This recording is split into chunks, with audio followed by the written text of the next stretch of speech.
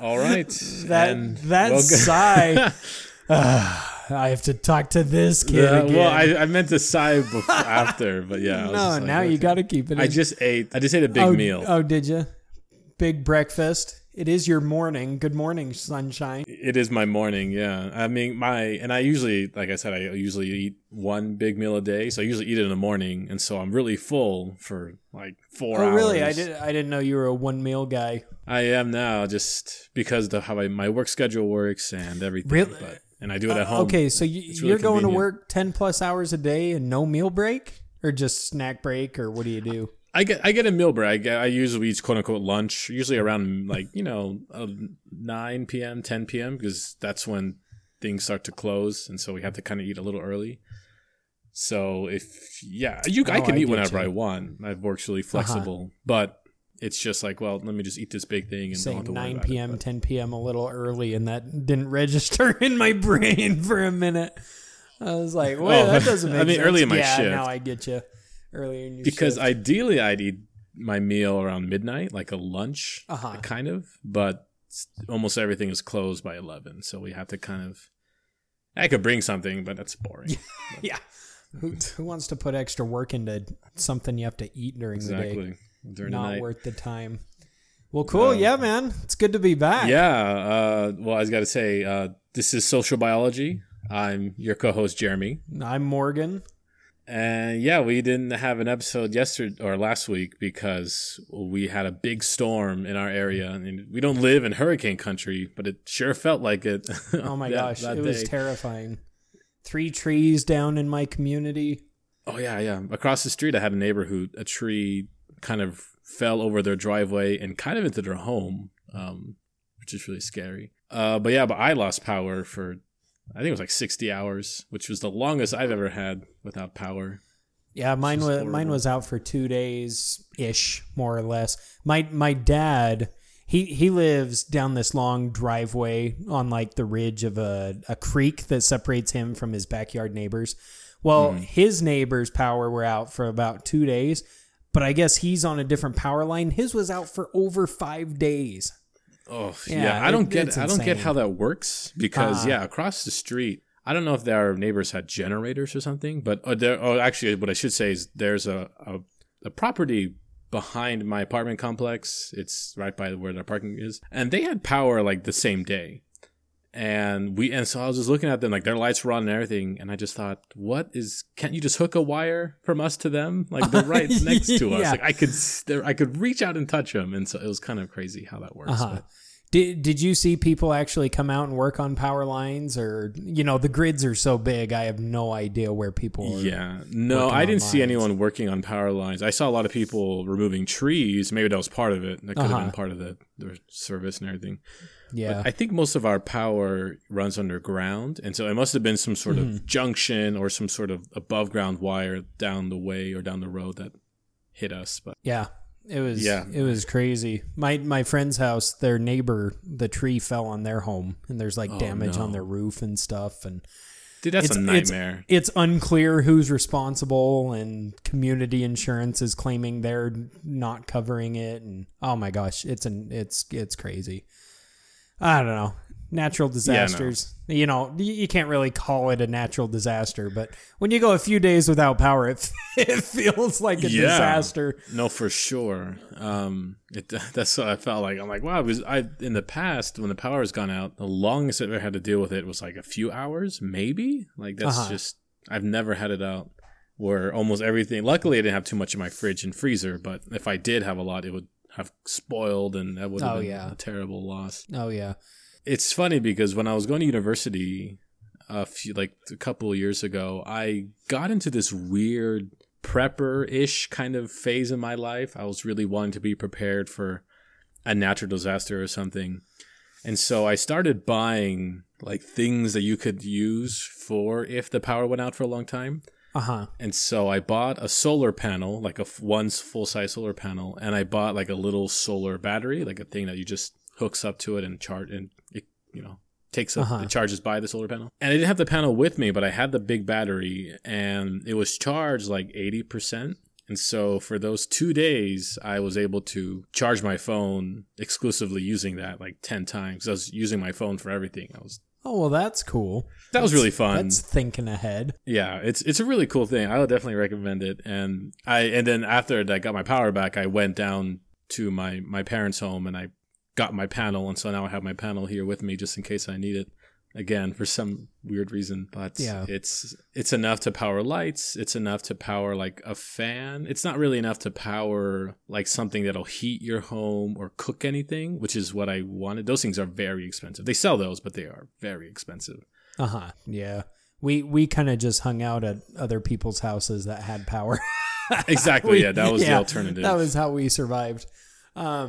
But no, it's funny. In the 3 years that I've lived here, we've only ever had Comcast or Xfinity. It's, there's no Google Fiber or any like fiber optic internet out here. Yeah, it really sucks. And like, there's been 2 days where our internet goes down and they say that like technicians aren't like the whole entire area goes down. And those were like 2 of the worst days, separate occasions. Horrible 24 hours, and then to have all the power go out, that was just, it's another experience, man. It was like freaking Survivor. Like, who are we gonna eat first? It was nuts. And that was the thing. Like, I can't understand. I've never lived through a disaster kind of scenario. Like, I haven't been in something like Hurricane Katrina or Sandy or things like that. Yeah, but I kind of like. It gave me a little bit of a feel of what it would really be like. And it made me anxious. It caused kind of a little panic seeing some of the stuff going on outside. I can't imagine. I feel like we're in a very low risk zone. Mm-hmm. I mean, there are some things that could happen, but we won't experience a hurricane. Oh, yeah, exactly. But I was just even thinking, like, if the power grid as a whole went down, like a solar flare hits us and everything goes down for months, like, you don't even realize how much you use power for. Like, imagine that you can't really store food that needs to be refrigerated. Or, you can't really, you don't have heat in the wintertime. Like, it was also in our area, that windstorm came with a really strong cold snap. And they were setting up these heating areas, like, if you don't have any heat and you're really cold, you can come to these places and you can get be in a warm environment. But that was only because they had power. Like, the whole city didn't lose power, it's just certain blocks of it. But if the whole city lost power, that would be a big problem. Like that. Yeah. I can't imagine. That would be a nightmare. You saying that made me think of a short story. I'm really trying to find it. I'm gonna have to find it, and maybe that'll kick off our little book club portion of the episode. The short story. Yeah, I'll find it and send it to you after this. But it's a story about, you said solar flare, and I know it's completely unrelated, but it's about a black hole that emerges near the Earth, and oh my gosh, it's super interesting. An emerging black hole. Interesting. Well, I can't remember how they say it. It's some sort of, he explains it in the science and astronomy behind it, like it's some scatter effect of something colliding or a star dying, and then oh my gosh, it was such a good that's crazy story. I'm gonna find it. I'll send it to you. Completely unrelated, but for some reason made me think about it. It's been forever since I read that, But yeah, I can't imagine. It'd be really scary. So before we get started, like officially into the thing, there's a short story I have that happened just last night that kind of got my heart pumping. Oh yeah. So I work nights and I live nights. So even my days off, I just live all night, just doing whatever. And yesterday, I usually stay in my apartment. I don't bother anyone. But and I always have my headphones on, either listening to my podcast or playing video games or both or Netflix or whatever. I always have my headphones on. Something on. And so whenever I hear noise, it really catches my attention because it's usually very quiet at night. Like, I don't hear too many dogs barking. I don't hear too many cars. And so I was just doing whatever, listening, and then I suddenly hear like someone yelling. Where was this? So outside. This was like this was in. At first, I thought like, is this outside? Because my apartment, I have a kind of like a patio balcony thing, and sometimes I do hear random noises outside. But I live in a very quiet neighborhood, So I usually don't hear things. But I took out my headphones and it was coming from like my hallway, like, you know, and I didn't know any of my neighbors. I don't know any at all, but I've seen them a few times. And it's this woman and she is just like yelling, and she's yelling someone's name like over and over, and crying, like just very, I don't even know how to describe it, just like in a panic. And so I'm also a coward. And so I look out my little peephole. I don't see anyone because it sounds like it's really close. And I pop my head out. And I don't see anyone, but I can hear it's coming from someone's apartment, just like down the hall, like just, I would say like 10 meters away, like not even too far. And I'm like, you know, it's not my business. I don't know what's going on, but I'm like listening. And after like, it's just, I keep hearing, and she's getting louder and she's saying this person's name. And she's like, stop it, stop it, stop it. And I'm like, oh, this is sounding really dicey. Like, I don't know what's going on. And so I like, you know, it kind of stops for a few seconds. So I close my door and I'm just kind of standing there. And then suddenly I hear like, stop it, you're hurting me, you're hurting me. And I'm like, world? Oh, shoot. Yeah, like someone is in trouble. Like, this is really bad. And this is late at night. And so I'm probably one of the few people awake. And so I just run into my room and I grab my pistol and I was going to say, in your head, you hear Aerosmith just going, Jeremy, get your gun. Right? Yeah, that's what you were thinking. Yeah, I'm just thinking like, this is like, I've never been in a fight. I'm not in a good fight or anything. And so I'm like, I'm worthless if I just go barging, hey, what's going on? And so I don't. How's it going, guys? Yeah, what's up? I hear you screaming for your life. You okay? Like, and then I get stabbed. And so I don't keep one. I keep one in my dresser, but I don't keep one in the chamber just in case. I don't know, because I'm not paranoid. I have it just pussy. in case. Exactly. Just kidding. I'm just kidding. I could never have one like underneath my pillow as I slept. That sounds. Oh no, I couldn't do that. But I try to keep one ready. And so as I'm going down the hallway, I like rack the slide, which is very loud. I mean, if people who know firearms know them, it's extremely loud. And so when I do that, someone else pops their head out. And I'm like this random guy. I'm just in like a t-shirt and jeans, and I just got my shoes on. And so I go to this door and I can hear her. She's still yelling, and I knock on the door. I'm like, hey, like what's going on in there? And so I have it. So my hand, I would say it's behind my back, but it's like really far back. So I'm not trying to be threatening. I'm not like, I'm also very afraid of someone calling the cops and they see me and they just kill me. Like that's definitely like, of course, why wouldn't they? Well, just don't aim at them. Yeah, just exactly. It's just, I'm going to throw it in the ground and lay down. Yeah. And this person answers the door. I'm like, hey, and she seems like she's really like freaked out. And I'm like, hey, like I hear you screaming, like you're saying someone's hurting you, right? Like I'm like, I'm not just being nosy. Like, yeah, no.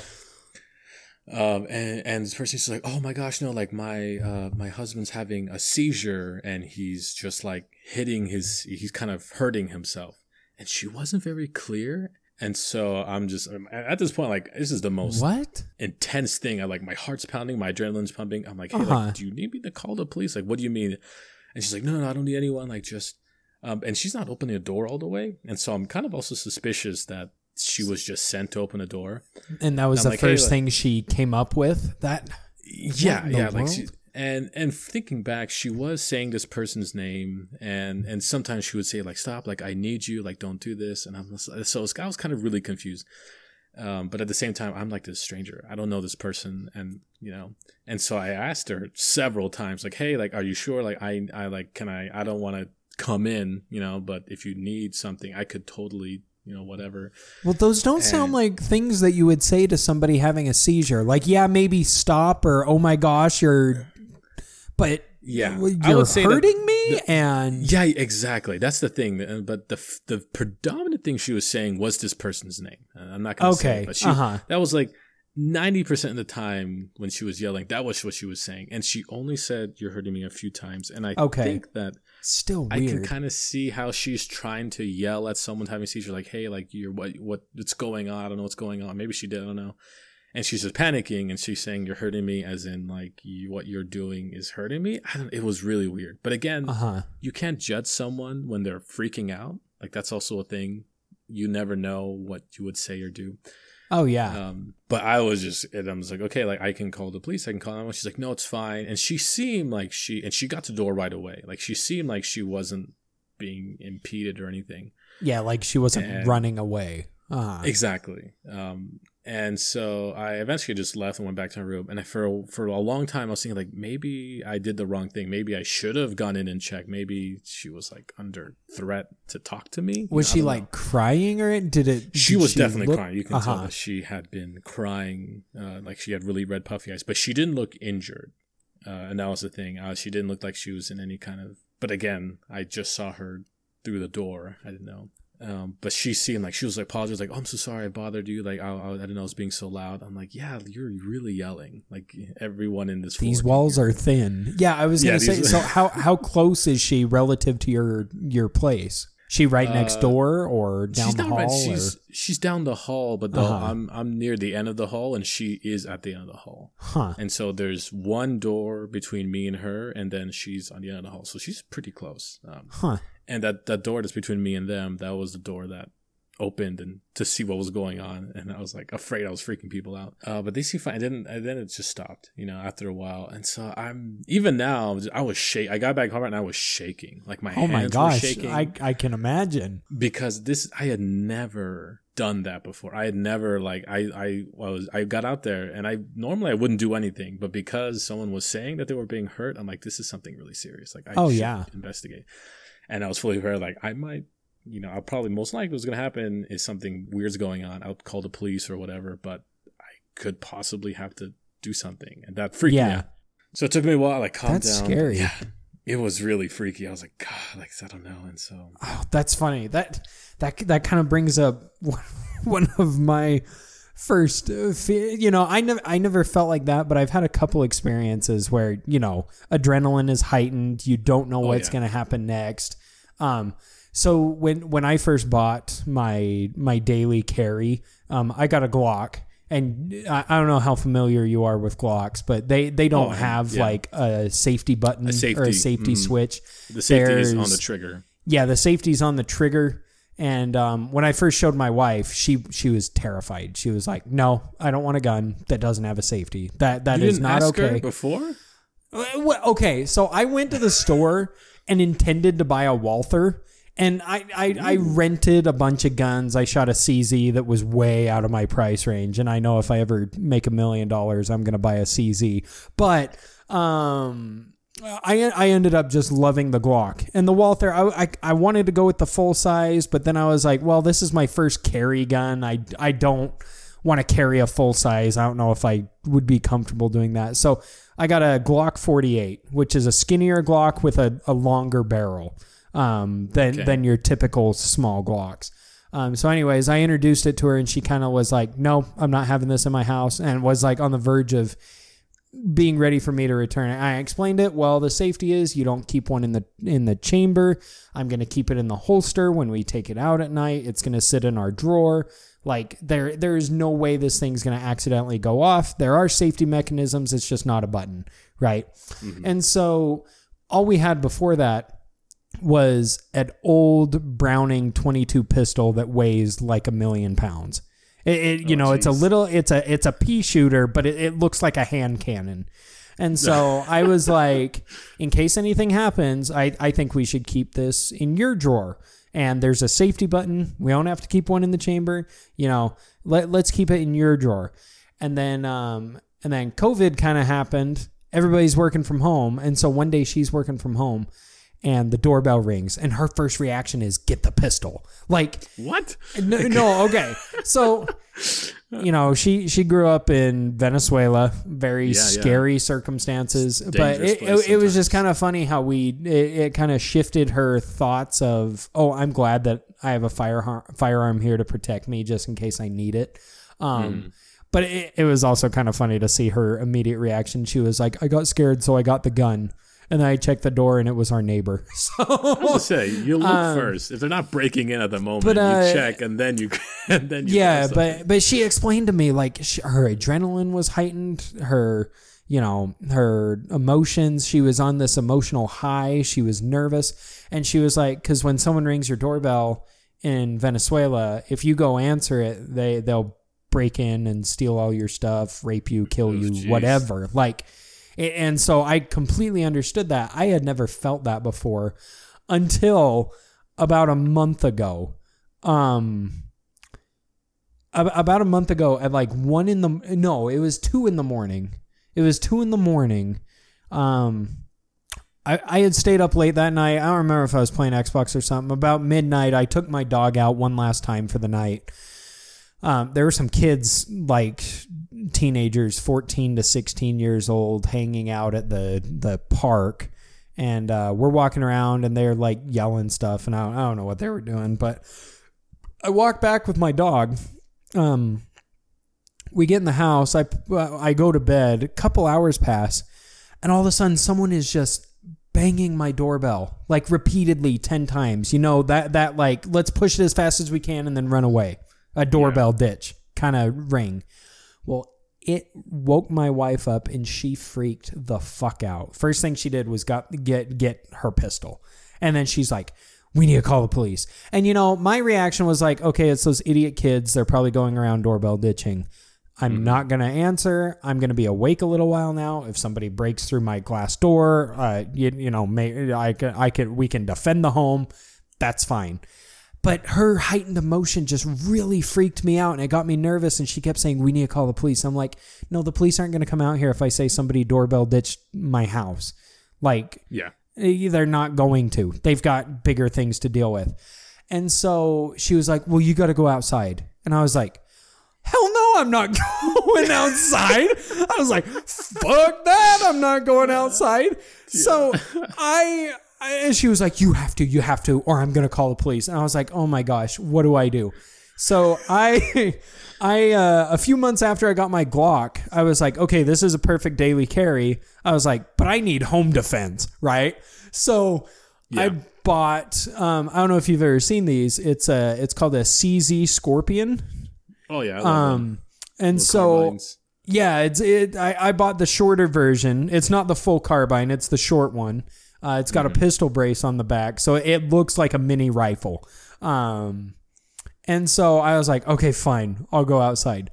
So I grab that and I go downstairs in my underwear. I open the garage and I walk out there to see if anybody could see me. I'm standing in my garage. I'm just holding my Scorpion, pointing it down, not doing anything. And then I go back in, I open my front door, walk out, go back in, go out my back door, walk out. I hope those kids saw me and fucking shit themselves. Yeah, because I hope so. I was so freaking pissed. I was, number one, I did not want to go outside. But number two, it's like, oh my gosh, my wife was all excited, and I was just like, I don't want to deal with this. It's a freaking doorbell ditch. But yeah, I don't know. I've never felt that nervous of like an immediate threat or danger, like hear someone scream or something. But that night, I could feel how nervous she was and how like it's just embedded in her because of experiences that she's either heard about, her family's experienced, or you know what they've lived through. That I could see why that would be the most terrifying situation ever. So I don't know, man. Stuff like that's freaky. It's just like you can feel the emotion in someone else's voice and everything. And so that was the thing that really got me to do something. Because normally I've heard people, not really often, but every once in a while I hear people like some people arguing, right? Some like mild domestic dispute. I'm not going to be like, hey, what's all the yelling about? Oh, yeah. I heard that every night when I lived in the Bronx. Oh, exactly. Every night in New York. And I'm of a person that thinks at any you don't know what random thing could get you into a whole lot of trouble. I'm that kind of person. I'm always really afraid that if even I say or do anything wrong, it could ruin my life. Like some could be held against you. Yeah. Exactly. No matter what your intention. No matter what it is. So I'm like, my main priority is like I'm protecting myself. I'm keeping out of anyone's business. I don't care. That's my thing. And that's not like a selfish mindset or anything. No, that's like true. Everybody should be doing this. Yes. But yeah, it was just something that in their voice, it was like panic in their voice, and just like like you said, like it was just something emotional in them that is suddenly imbuing you with nervousness, or just like something is happening, right? Like something really bad might be happening. So it was just like this like heightened emotional state. I'm like I didn't cry, but if I felt like I needed to, I would have. But I just sat down like, okay, I need to sit down and just breathe deep and calm down because I'm like literally shaking. But yeah, it's freaky. When I was in high school, I wouldn't say anything near that, but one time I went to my friend's house and he lived just down the street, and so I was like, doodaloo. And then my mother texted me like, hey, I'm going out. I'll be back, at this time. Like, okay. And so that means that the house is going to be empty. Uh-huh. And normally when everyone in my family leaves the home, they leave like 2 lights on, like the kitchen light and the front porch light. We leave it on all night. Uh-huh. And so I got home around like 10 p.m. and I was like, okay, it's probably going to be empty. And so, but when I walked in, one thing, my front door was unlocked, which is not crazy, but it's not common. Almost always we lock the front door when we're leaving. Oh, and I don't like this. And every single light in my house was on. Like the basement lights were on, every bedroom light was on, and I was like, hey, is anyone here? Like, no one answers. I'm like, someone has been in here, like, because we don't do this. We don't leave all the lights on. Sometimes we accidentally leave all the lights off. Like, that's what happens sometimes. Uh-huh. And so I was like, I just went outside and I called my older brother and I'm like, hey, like, you need to come here with someone because I feel like something weird's going on. And to make a long story short, we like checked everything and nothing was there. What ended up happening was one of my cousins came in to grab something, and like a dingus, he left every single light on. Left everything on, and the door like, open. You dummy. Yeah, because he didn't know. He's like, oh, it's fine. I'm like, oh, it freaked me out. But yeah, I'm just like, oh. But it scared me, right? It's just you enter this place like something's wrong. Like I'm in danger. That's crazy. Okay, I don't know how to describe this, but when I was a kid, like 6 or 7, I had this recurring nightmare. So my dad and mom designed their first home. It was a bigger home, had an upstairs, downstairs. Downstairs was kind of like the theater room. I'd go down to play there. That's where the Nintendo 64 was. Like all that, right? The theater room. Yes, yeah, right by the powder room. Yeah. Yes, because that's the kind of home it was. So I was always nervous going downstairs. So I'd bring the dog with me. I'd bring my dog Maxie downstairs with me. I'd lock her down there. The whole time she'd be scratching at the door to go back up, but I'd be like, no, shut up, dog. I want to play Nintendo 64. Like, I'm scared. You have to be here with me. She didn't want to be there with you? She was scared too? No, yes, it was a freaky basement. And, there's some messed up stories of my grandpa, because it used to be an office for my dad's business when it first started out. So my grandpa would work down there, and he'd be like, oh yeah, sometimes I'd come down here and I'd feel the spirit of my father. It really messed me up as a kid. I hated it. So anyways, I'd always bring the dog down there, and so we had like a box elder problem where, the little box elder bugs would kind of get in, and it was concrete. It was unfinished in some places, and they would scare the hell out of me. I hate to this day, I hate box elder bugs. What are box elder bugs? Dude, how do I describe them? Hold on. Box elder bugs. Are they like beetles? They look like mini beetles. They're very common. They're black. They got little red lines around them. I don't know if you can look up a picture. Let me look it up right now. They seem to just exist. They have no purpose. They don't. Well, I don't know. They don't bite you. They don't do anything.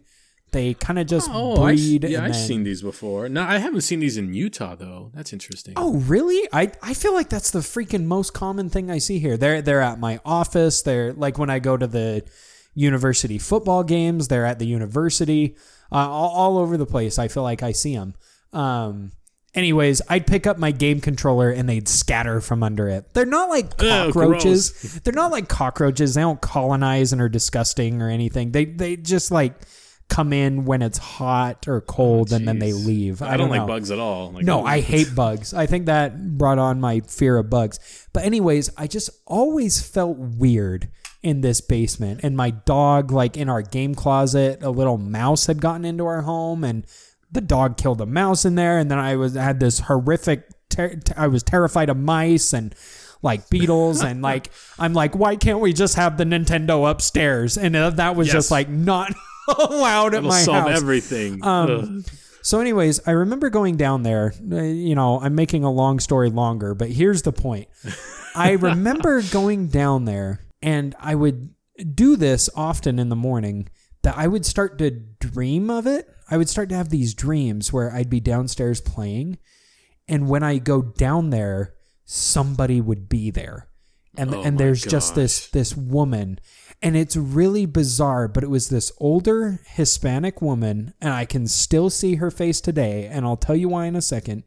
And I remember seeing her, and she's just looking at me, and I'm screaming for my mother. And I'm like 6 or 7.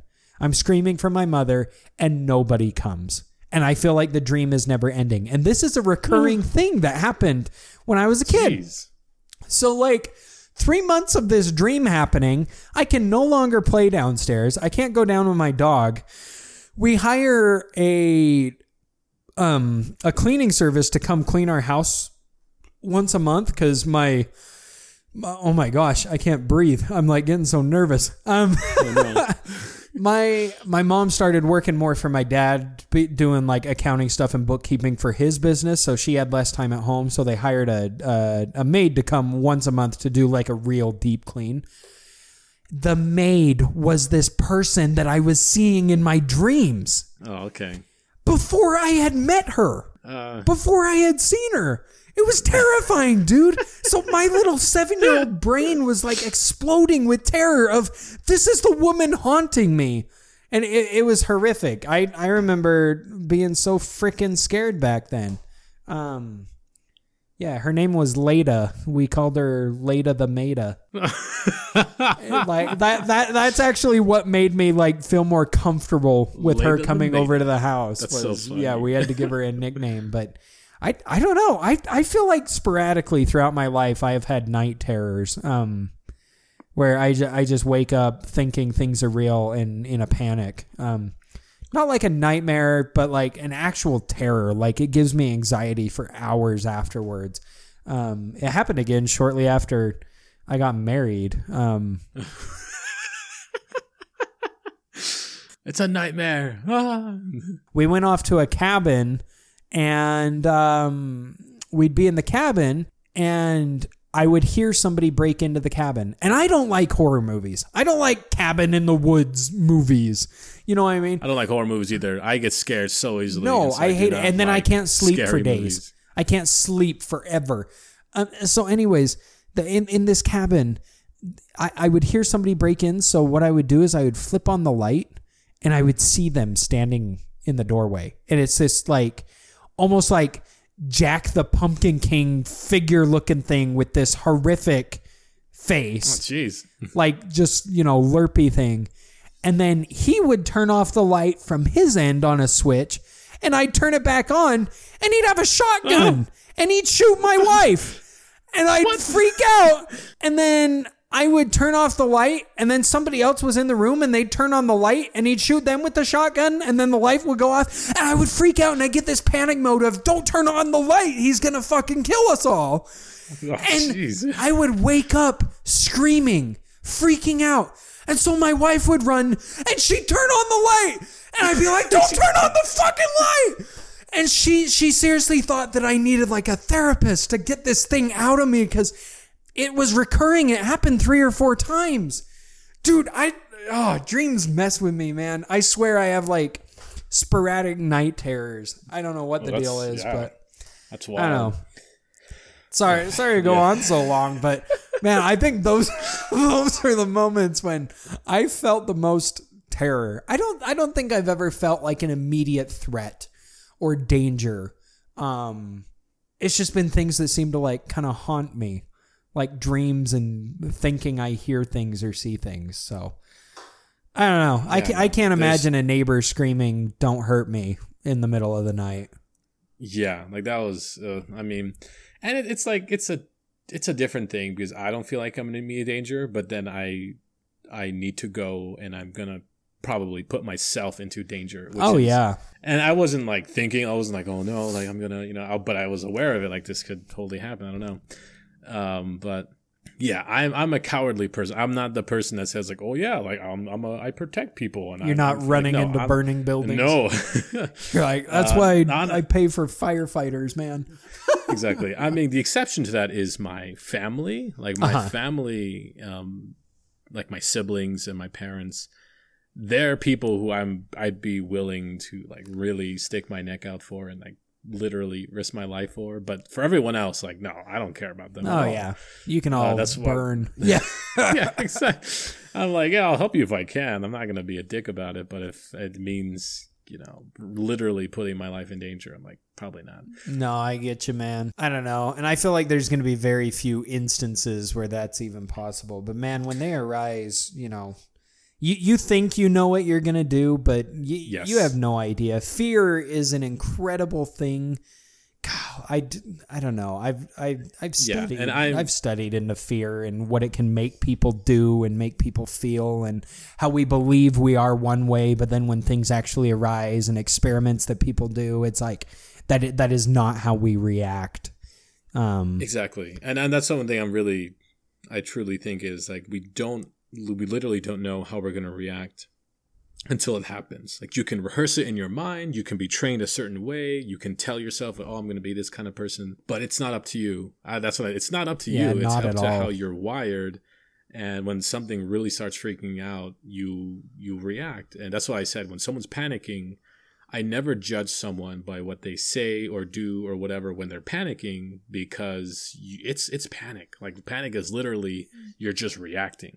Oh yeah, your brain is not processing things correctly. Like, yes, it is no longer you. Like, there's I listen to a lot of like true crime podcasts and things like that, and a lot of them, they have like these 911 calls, and sometimes they're like, this call is a little suspicious. You're like, yeah, it's kind of suspicious, but this person just found their wife's dead body. They're not gonna act like a normal person.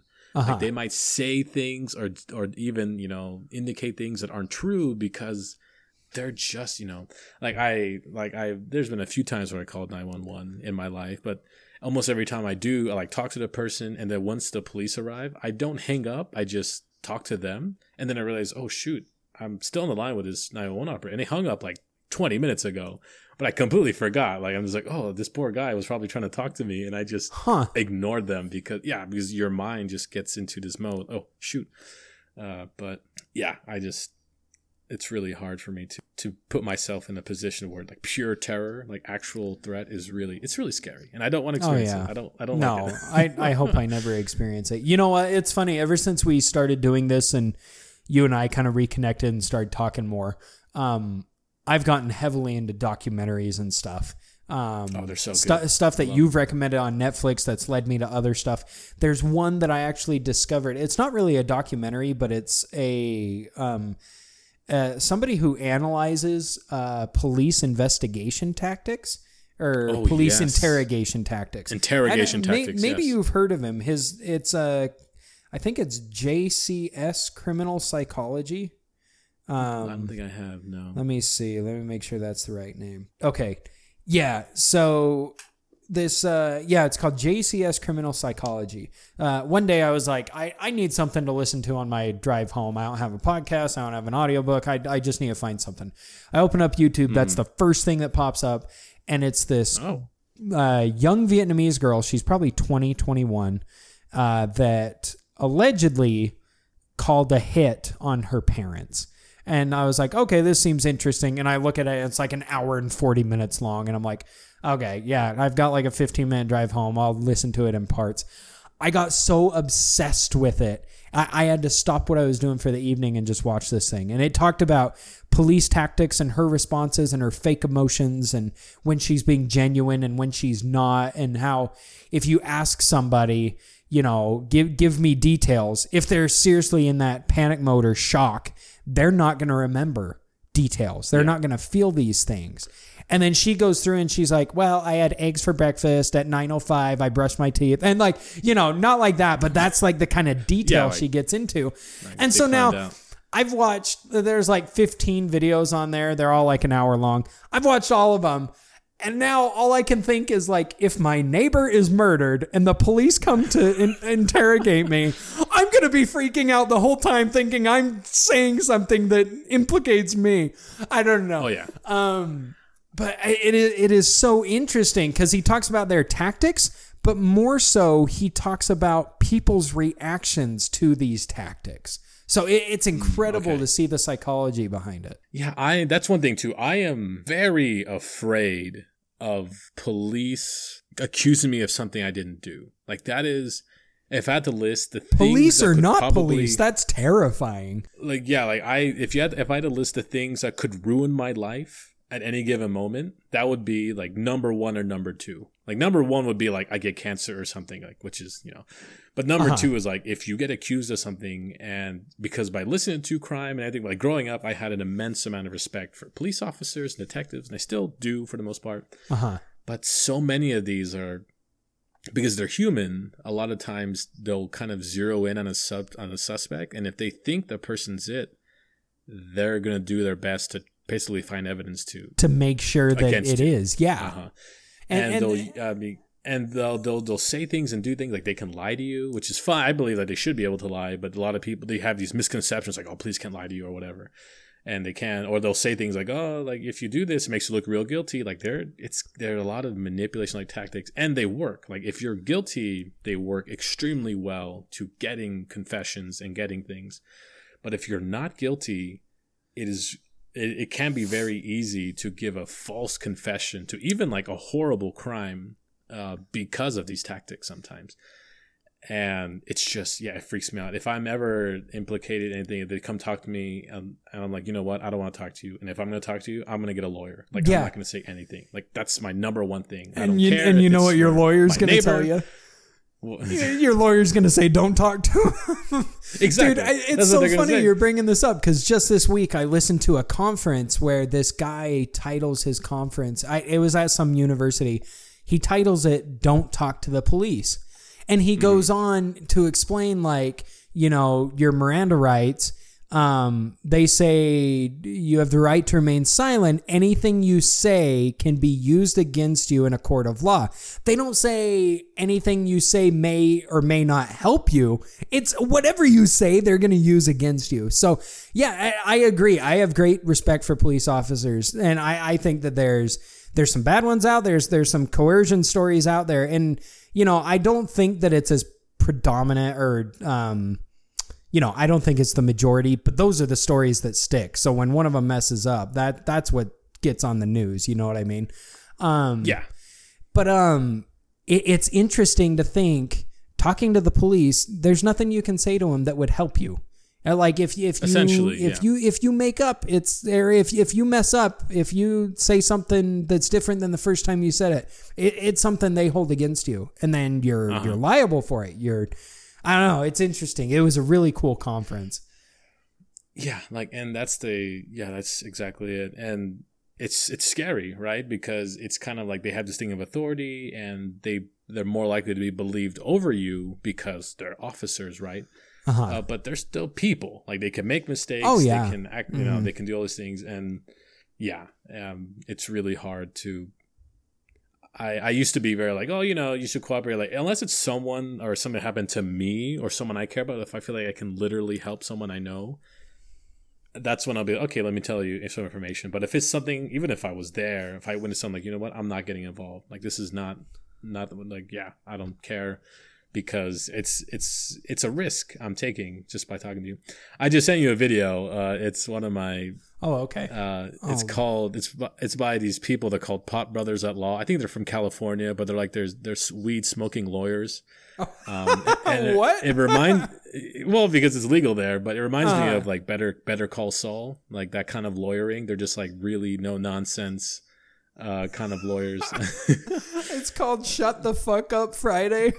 Yeah, it's so good. It's one of my favorite little videos. From is that their message to anybody who's being interrogated by the police? 100%. Shut the fuck up. Exactly. That's 100%. That's hilarious. And it's true. You know, people don't really realize, or even if you're getting pulled over for like a traffic thing, normally the officer's like, oh, do you know what I stopped you for? And it's very small, but that's like a slight self-incriminating thing. Because if you say anything, that's your own testimony against you. Exactly. Yeah. And so you're like, and so no matter, even if you were going 100 in a 50 mile per hour zone, you say, I don't know. Like, you tell me, right? Like, absolutely. You tell me. I just ran into a freaking signpost. I don't know what I did. Yeah. Because it could be that, like, oh yeah, like your brake light's broken. But if you say, I think I was speeding, they're like, shoot, like, you dummy. Like, you were, yeah, you exactly. were Like, speeding. But yeah, I think it's a part of human psychology. I feel like it's not because I think there's two things going on with police officers. And I have respect for police officers. I feel like for the most part they're doing great. But I feel like and this happens not only to police officers, but like U.S. attorneys and prosecutors too. They can kind of get this tunnel vision where if they think something's going on, they will just zero in on something, even if it's not the case. Oh yeah. And you see this a lot in court proceedings where even if there's evidence that doesn't fit their narrative, they will still go ahead and try to make it fit, which seems crazy to me. Like, I couldn't believe that was a thing until I saw it. Because by law, they have to show all the evidence. But if they find something, sometimes they'll be like, I don't really care. Even if it almost blatantly disproves their theory, they can still kind of go with it. And these are more prosecutors. Police officers. But I think it's because, one, people who are mentally, or maybe we should say they have the desire or willingness to become a police officer, they have certain motivations and certain personality traits that brings this out. You know, it has something to do with, I like to be in position of authority, I like protecting people, I like, or whatever it is, like this combination of things. And like, therefore, I would like to be a police officer. And I feel like that combination of things can also include, and because I'm a person in authority and because I'm human and blah, blah, I think I'm right most of the time. And therefore, I trust my instinct over what I can see. And that's the result of it, is that they can feel something is wrong, even though there's no evidence that's true. And if they're almost wrong, like create their own narrative or push it to match what they're thinking. Exactly. And I think for the most part, or maybe I don't know how much I think, but like some part of it is not conscious, like it's subconscious. I don't think that they're maliciously trying. But I feel like a small part of it is conscious. They have to be aware of what's going on. And I guess the second part of that is also in the culture. Once you're an officer, you're not an officer in a vacuum. You're surrounded by other people who have been doing a job for many years or even a few years or whatever. And so you also are absorbed in this culture. That, okay, even if you weren't that way before, you might suddenly be like, well, this is how the job is done. Boom, boom, boom. And then suddenly you adopt the habits, the good and bad, of the people you're around. Exactly. So yeah, I don't know. It's really tough. I tried my best to be quiet and stay small in my little apartment. Yeah. Don't make any noises. Don't freak anyone out. I don't speed.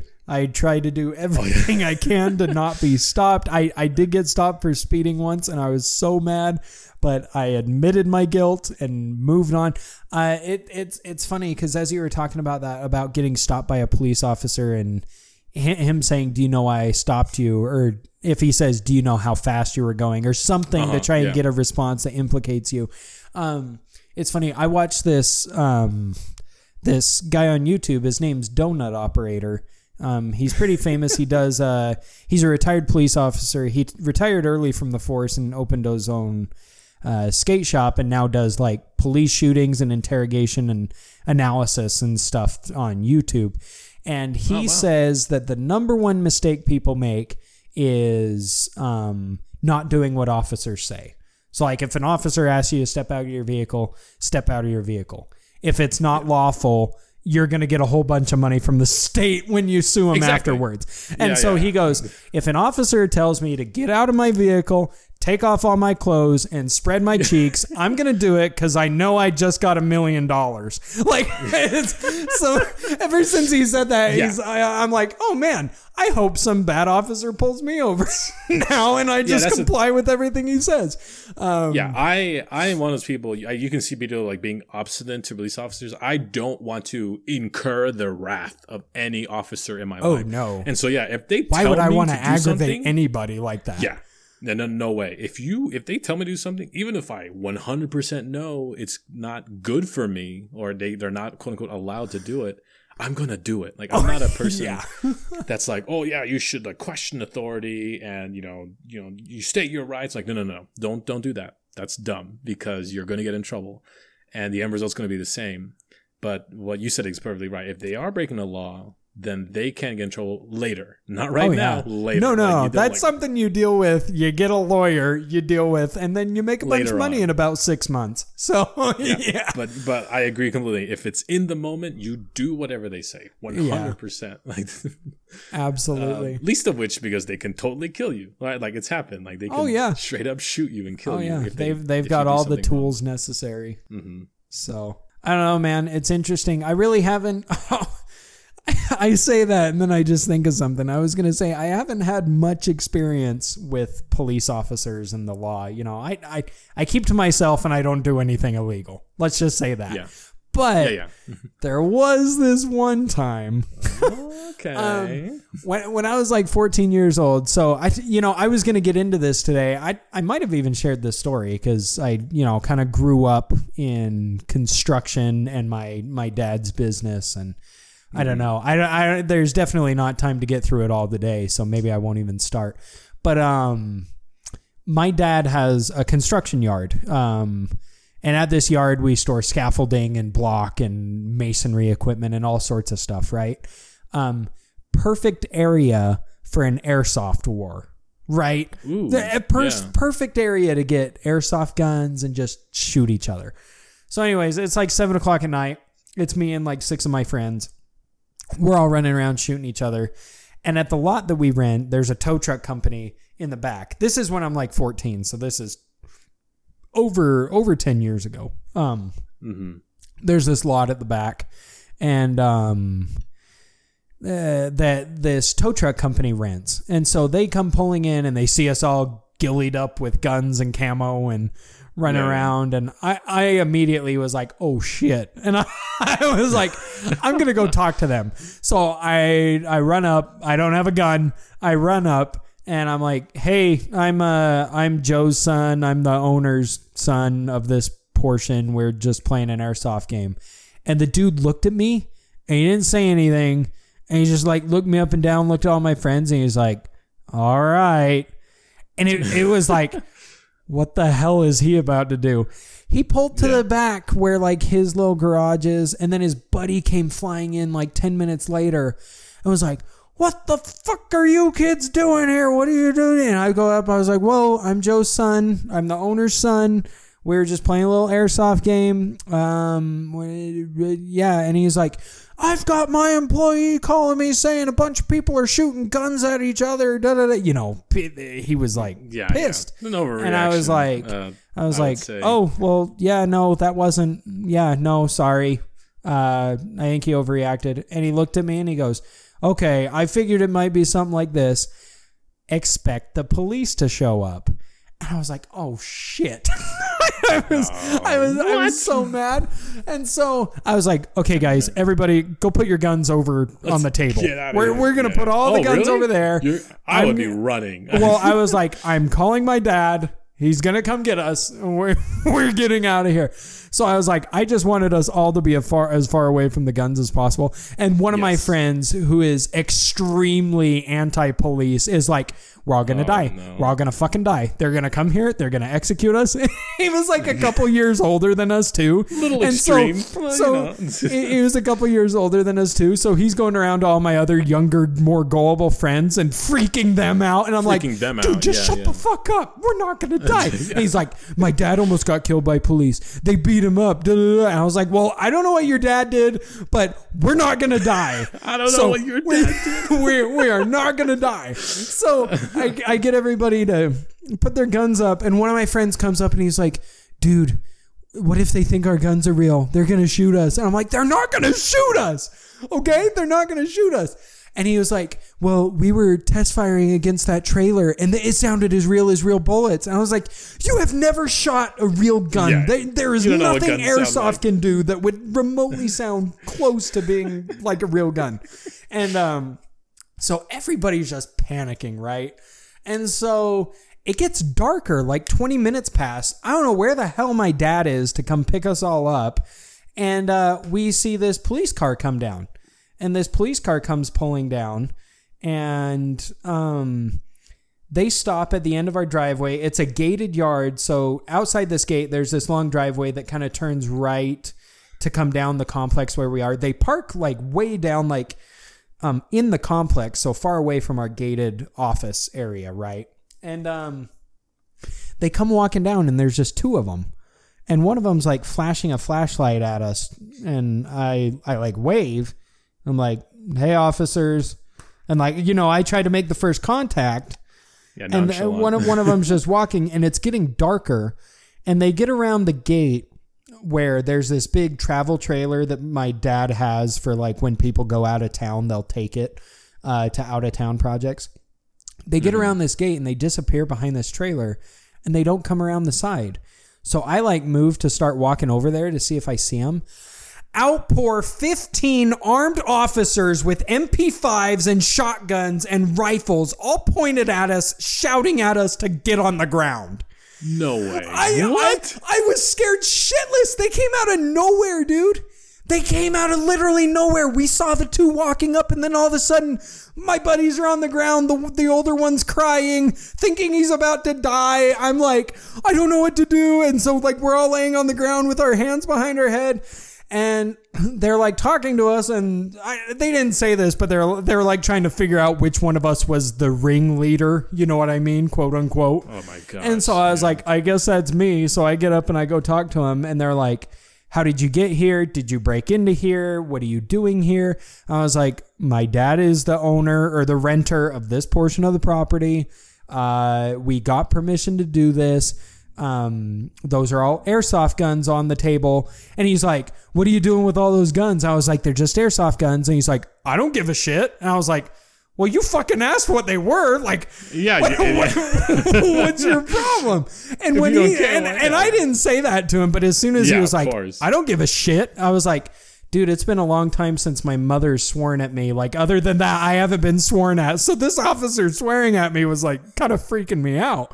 And I'm like, they're like, where's the key to the gate? We think you broke in, so prove to us that you have a key to the gate. And so I was like, it should be on the table with the guns. They're looking for like 20 minutes, and my stupid dad is still not like shown up to come rescue us from this situation. And so I'm dumb. I've got like, they wanted us to keep our hands like on our head. And I'm sitting on the ground. I'm in jeans because, you know, airsoft freaking hurts. So I'm wearing jeans in case I get hit in the legs. I look down. The freaking key's in my pocket. So the officer's been looking for the keys for 20, 25 minutes over at the table. They're all pissed at me because they can't find the keys. And I'm like, it's in my pocket. So one of the officers comes up, and he's got his shotgun, and he goes, don't reach for anything else. And I'm like, oh, fuck. So I reach into my pocket. I pull out the key. And on the key, there's a little Nutella bottle, like keychain, that my dad has had forever. And so I give him the key, and the officers are like, what's in the Nutella bottle? And I'm like, I don't know. It's a piece of plastic. Yeah. They spent like 20 minutes trying to open this little Nutella bottle. I don't know if they thought I had drugs or something in it. Yeah, exactly. But finally, my dad shows up, and he's an idiot, and he's like, can you handcuff Morgan just to make it fun? And they're like, no, we can't do that. I'm like, oh, you're such a dick, Dad. Yeah. And so finally, it's like an hour into this whole thing. My buddies are picking up their stuff. We're all packing up and leaving and going to dinner. And my buddy that's older, that's like totally anti-cop, at dinner, he's like, I told you our lives were in danger. And we're like, nothing happened. It was just freaky as hell. But I don't know, man. It was scary. It was terrifying. I don't like, that's the thing. I don't like, I understand if you get a call like, hey, there's one thing, that tow truck driver is an absolute idiot. Oh, yeah. You know, if anything, you can see what's going on, right? Like, no one's. Oh, yeah. What kind of kids are like, let's have a gang battle, right? Like in broad daylight. Let's all get together and have a gang war. Yeah, gang war in this construction site. out in the open in this yard. Because what happens is if you make a phone call and there are certain things you can say that will warrant like a SWAT-like response. And one thing is like multiple armed people, kids with guns in this place. Yes, and basically, or even not even kids, but just anyone. Yeah, anyone with guns. Anyone with guns, and they're not gonna send someone to be like, "Oh, hey, what's up?" They're gonna send like an entire crew of people because they don't know. All they get is a phone call. And if you guys were holding something, if one of you guys, there's a terrifying video online about this. This guy who he and his wife were in his motel room or hotel room, and they were having this argument, and someone called the police, and someone said, "I think I saw him have a gun." And so this couple had been drinking all night, and so when the cops come, they knock on the door. They say like, "Don't come out." Like we're they're in full gear. They have like AR-15s pointed at it, and they say like, "We're giving you very specific instructions. You're gonna come out one at a time, and on you like crawling on your hands and knees, and until you get to us." And so like the woman comes out and she does it, and the guy, he's like on there, and he doesn't have a belt on his pants, and he's pulling up his pants, and they aim at him, and he's like, he's super drunk. And they said like, "Hey, like if you reach for your pants again, I'm gonna shoot you." And so he crawls a few more steps, and it happens again, and they shoot him and they kill him. Oh my gosh! And he was armed. He didn't have any. There was nothing in the apartment. They were never armed at all. Because somebody said that they thought he had a gun. Exactly. It's the person who calls the police. You don't know what they told him. I have an experience within my own family, but I'm not going to share it because it's kind of personal. But a similar thing happened. Someone called and they said like, "We think he has something," and it freaked the police out. And so it was that really sucks. Well, I can't imagine being a police officer and getting that call, like knowing you're about to go into danger too. So I understand from their perspective, but I also feel like again, like when he asks you like, "What are those things?" You're like, "Airsoft." Like, I don't give a shit. Like, what kind of like they're on this power trip, right? They're just like, I want to, like, I'm the guy in charge here. Like, it's expressing dominance. It's, yeah. And I'm like, what kind of like caveman garbage is this, Yeah. If that was in a situation, as soon as they said something, I'd be like, I want to talk to a lawyer. I'm not going to talk to you, right? I don't care if you arrest me and put me. Yeah, I don't know if my 14-year-old brain would have known to say I want a lawyer. Of course, you were really young. Yeah, you were really young. Yeah. But the funniest thing about that whole experience was I look over my shoulder and there's police officers holding my M4. I bought a pretty expensive M4 and they're like smiling and they're like, "Yeah, look at this." Like they're taking pictures with each other. Like they're analyzing the guns, making sure none of them are real. And they're like holding my M4 and they're like, "Oh, this is badass." I'm like, "Yeah, it's an airsoft gun." And so it was so funny, but yeah, if nothing else, that was number one, the most memorable airsoft experience I ever had. Jeez. But number two, it's been a good story to tell over the years. I have looked down the barrel of shotguns. Like, that really sucks. Yeah. That's where your nightmares came from, right?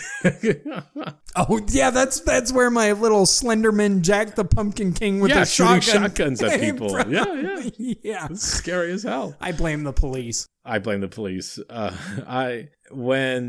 since I heard about these things, like when I was like 15, 16, I used to get a lot of airsoft guns, but my younger brother used to be into airsoft, and I bought him an airsoft gun, but I made sure like it was clear plastic. I'm like, if you're gonna buy one of these things, it's not gonna be black. Like 100% no, because I don't want stays in the house. You do not take it to a park. You don't gallivant around the neighborhood. You don't put it in your pants. Yeah.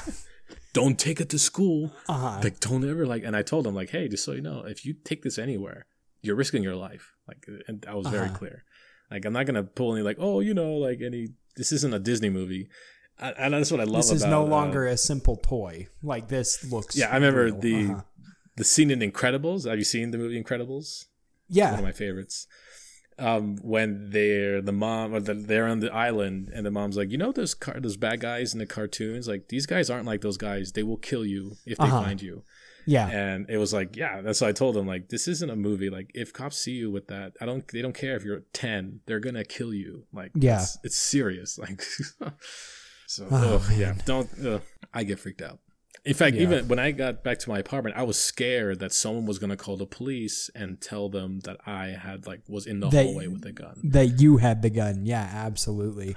Exactly. I was so scared. I was just sitting in my apartment, hopefully. I made sure that no one saw me, what apartment I went into. You said somebody peeked out, right? Somebody actually did see you, but they didn't see you. Yeah, it was my next door neighbor, and I don't think they saw where I came from, but they totally saw that I was holding, a handgun. And I think they closed the door, pissed themselves a little. Yeah, because if I just looked out my door and there's a guy with a gun going down the hallway, I'd be like, "Oh, police!" Yeah, exactly, 100%. But I think they also saw me. I think they poked their head out because they heard the screaming, because they were closer than I was. So I think that's why. That's why they were looking out too. But I didn't look behind me hey, you're watching this? I don't know. I'm pretty sure they saw me, what I was doing. But still, you never know. Again, you never know when someone calls the police and you don't know what they tell them, and boom, you're it. Yeah. Oh man, dude. I think we need to explore fear in a future episode. Fear. Oh, man. That's a good one. Yeah. Well, this was good. Completely unexpected. Yeah, I don't know where this I think I started it. You did, but hey, it was a good tangent. Really entertaining.